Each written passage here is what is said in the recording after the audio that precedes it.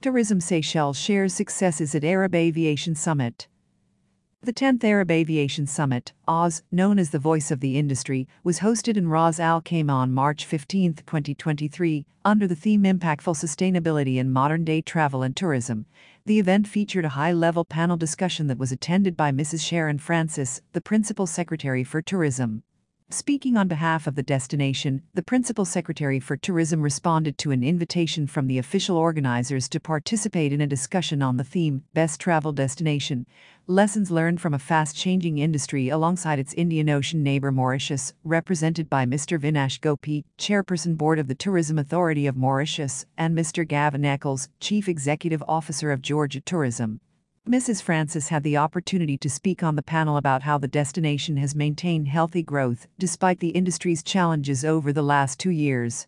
As a small destination heavily dependent on the tourism industry, the pandemic was a big hurdle to jump. Seychelles was quick to make difficult decisions and gradual changes to deal with the dynamics brought about by the crisis. Looking back, our strategy was both risky and rewarding. Our recovery rate for 2022 over 2019 was already ahead of schedule, 89%, while the world average was at 65%. Achieving the target for 2023 will put us at about 94%, said Mrs. Francis. During the event, she also showcased Seychelles as an avant-garde sustainable destination that has managed to maintain its focus on sustainable practices. She stated that the pandemic provided the Seychelles tourism industry with the opportunity to rethink its priorities and assess the direction of tourism. A frequently asked question was how much more capacity we have to accommodate visitors without negatively impacting our social fabrics or the environment that supports our industry. We are pleased to see travel trends showing that visitors are becoming more conscious of their travel choices and the consequences.